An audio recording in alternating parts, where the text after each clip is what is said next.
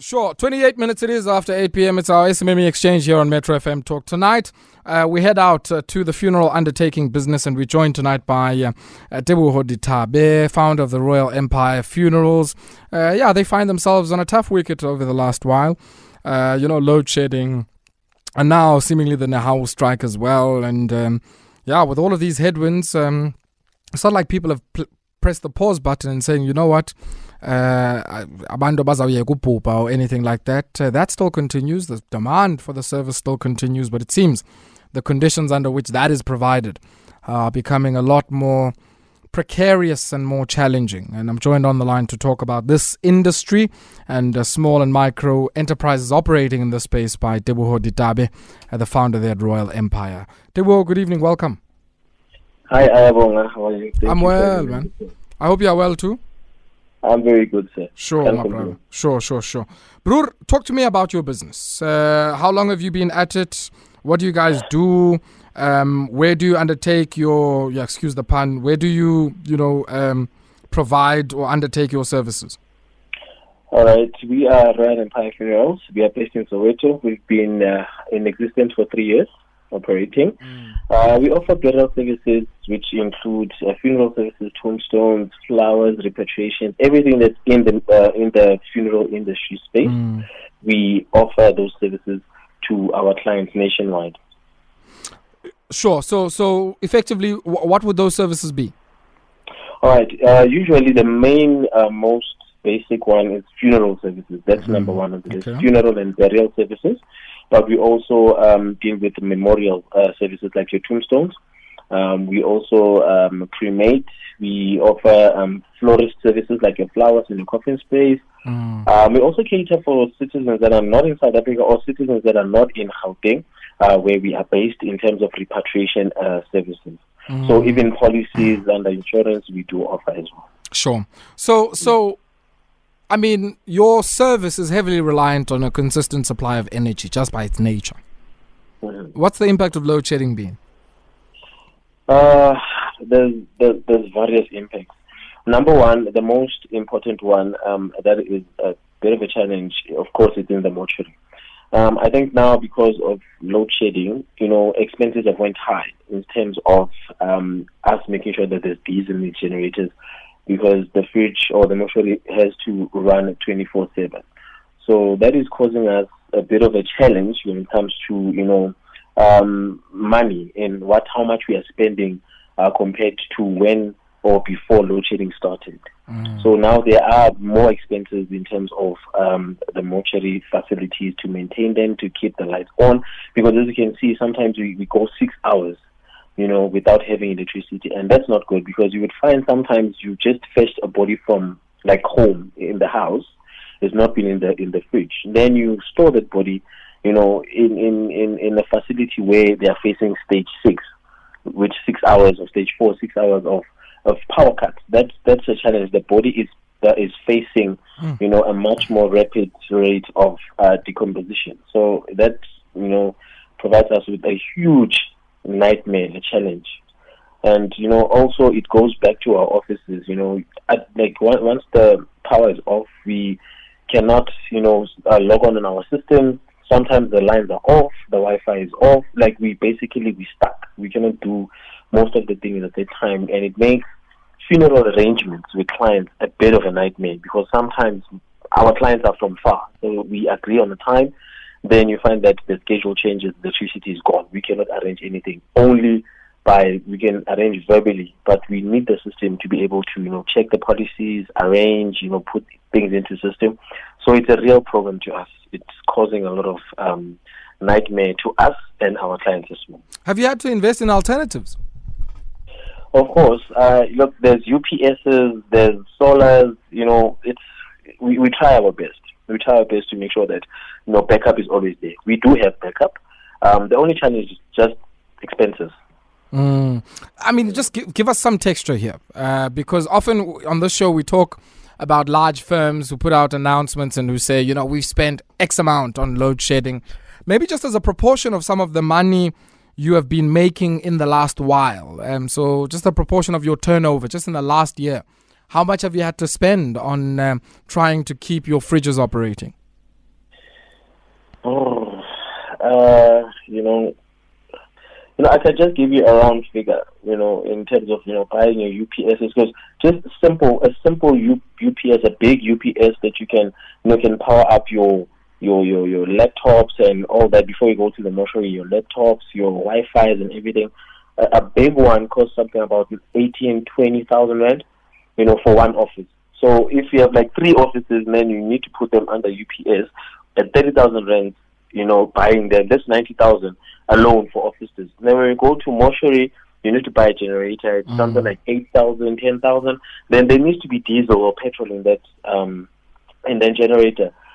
Because in about 6 hours, if you pour like a full tank of petrol or diesel in that generator, maybe let's say you're spending something like 800 to 1,000 rand on a full tank. But believe you me, by the time the 6 hours ends of load shedding, half of the tank will be gone. That's only on one schedule. So if you are hit 2 or 3 times in a day, so imagine how much you can be spending. Sure, it's difficult times. And now the Nehawu matter, it seems, has also now introduced some complications.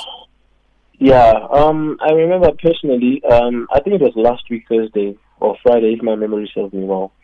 I had to go remove a body at Chris Hani Baragwana Hospital. And when we arrived there, the deceased died day before. So we had a challenge where the BI document was not signed by the doctor. So we were only told that it's going to be signed, but in the afternoon. So I ended up having to get the body around 3 p.m. So us and the family were there at around 8:30. So we had to wait there. Like, okay, me as an undertaker, I left and did other things, but the family, which has the deceased body in the fridge, had to wait there from 8 o'clock until 3 p.m. 3 p.m., that's where the process started. Not that we were loading the body. We were starting the process of, doing the paperwork and going to load the body. There's another question of the death certificate, because it's convenient when you do it same time, just so that it works, for the family. So it was a bit of a nightmare. It was a challenge. We almost did not get that body, but we did get it. We're not saying, services are not being offered, like we are not being helped at the government institutions or at hospitals. We are, but things are a bit slower than usual. So it's causing major delays in terms of families going to claim, us with families arranging. It's causing us a nightmare. Because the hospitals, local hospitals, you cannot. Last week we could not even access the hospital itself.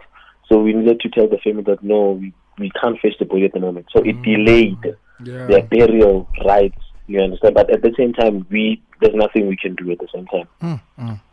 I mean, as an industry, many of you were calling for relief a while ago, saying, you've been faced with so many different headwinds. I mean, talk to me about this moment. You've been doing this now for 3 years. And I'm sure you operate alongside people who've been doing it for much longer. What has this moment of operating in the funeral undertaking business meant by way of your cost structure? I mean, are there things now that are part of your process that probably would not have been there in 2019? Of course. One is the obvious one, like energy, power. Every mortuary facility locally where the company resides, everyone has a generator, keeps the fridge running. And the biggest problem, there's one of my colleagues, because of this load shedding thing, when the power came back, it burnt his condenser. So now he's faced with fixing the mortuary facility with about 15,000 and regassing it. So when you calculate all those costs, they go up to 18, 19, 20,000. Because of the power, when it went away, when it came back, because it came back with force, it destroyed, his mortuary equipment. Now his fridge is not working. He has to outsource mortuary facilities where you have your own fridge. So that's a bit of a pain, as a funeral director, having to go and look out for mortuary, facilities to rent, whereas you have your own, and now you have to pop out something like 15,000 to buy that part, pay for labor and regas it to keep it working. So we don't know if it will do that again, because we were told that we could face load shedding for the next 2 years. So it's a bit of a challenge to us. So now we are faced with the question, what do we do? Do we charge the clients more because we are also spending more? Or we don't charge the clients more, we just continue to lose as businesses. So we are. How long can you stay in business without passing on these new costs to your consumers? Of course. No, we end up now having, undertakers closing doors. And, this is the fact. In the undertaking industry, not many undertakers close doors in jail without anything. So if an undertaker closes their door, you should know that there were serious problems, because this is a business that is sustained for years and generations. But now in our generation, it's very difficult. It's challenging. We have many challenges right now. So where to from here for an enterprise like yours? Look, as a young entrepreneur, I think the solution is on us. Yes, we are, faced with challenges with our government, especially in our industry. Like, we are from COVID. We didn't even get a single recognition from our government with the hard work we were doing. It was always health workers, policemen and all that, but never undertakers. But we were working as hard as any other people, and we were dealing with that, with COVID-19 directly as well. But we didn't let that stop us. We pushed, we encouraged ourselves, and as an industry, because since from COVID, I would say the industry is slowly uniting, especially like undertakers that are in, close by. We made sure that we stick together. So I think what we can do as undertakers, I would encourage every undertaker director that is listening right now, that we just need to unite and hold on to each other, because we are our own solution. Because we can see now in our country, we don't have a solution. We don't even have a relief where our government can compensate us something, if you are doing a certain burial or monthly, whatever the recommendations or the agreement can be. But we're not getting that now. So in order for us to make sure that we stay afloat, whether you're a big corporation, a big company, or a small one, these challenges faces us, because even the big ones, it's worse because they get more influxes of bodies than us. I can be dealing with 10 bodies a week, but you can get a big undertaker dealing with 60, 70, 100 bodies a week. So to them, the pressure is even worse. So now it's not a matter of small or big. It's a matter of a crisis that we are facing as an industry as a whole. There's also land issues you're faced with. I mean, whenever I go to a funeral at Avalon, I always come back with like, Yongosiam, whatever I just seen. Of course. Like now, if you can check in Soweto, the only closest government operating cemetery is Oliphant's Flat. That's the only one that has new graves. Avalon, Doronkop, you can name them. It's already booked. Those are booked. They are filled. Sure. It's only reopened. Sometimes there, the space that you want to reopen on, it's not proper anymore. You can't. You are forced to go to Oliphant's Flat. And it's slowly but fast, it's filling up much more quickly because of COVID. It's filling up like crazy. Every weekend when you go, there's a new section open. Every weekend when you go, there's a new section open. So very soon, we will run out of, aerial space. Now we will be, forced to cremate or use mausoleums, and I think as undertakers, we need to start teaching our clients to that, because us in the African community, it's how sensitive, death is in our culture. So what are you saying we should be teaching our people? That they must consider cremations? They should consider cremation. They should consider mausoleum burying. What's a mausoleum? What's that? Okay, mausoleum is basically a grave on a wall. Yes. Yeah, so we bury someone in a wall, a standing wall. No soil, no nothing, no digging. You just bury that person in the wall. Then you close with a, let's say a 4-square memorial stone at the same time. Or cremation. Because once we run out of burial space, you only have your reopenings. You can do your reopen. So what if you've not had a death in your family and it's filled now? So what happened? So in the black community, that's what we need to start teaching our clients. Like very soon, in about 10, 15, 20 years to come, that will be our nightmare. Unless you get more burial land, then it's fine. Because we do have private cemeteries, not like Soweto, but affordability at the same time might be a challenge to our clients, because the basic standard grave in one of the cemeteries is like 4,000 rand. So that's a lot of money.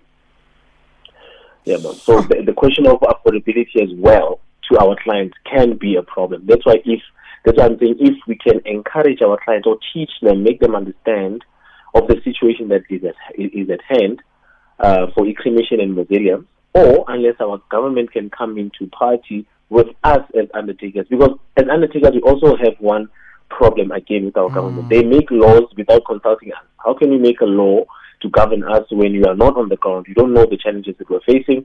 You are sitting in an office and making laws that don't work for us. So it's a challenge. It's not only load shedding. We have regulations that don't make sense to us as undertakers, but because the law is law, we are following it, basically. Oh, it seems the land question also transcends not just to life, but to the afterlife as well. Teboho, we leave it here for tonight, my brother. Thank you very much for taking time out to speak to us. Thank you so much for having me on the show. Hey, tada.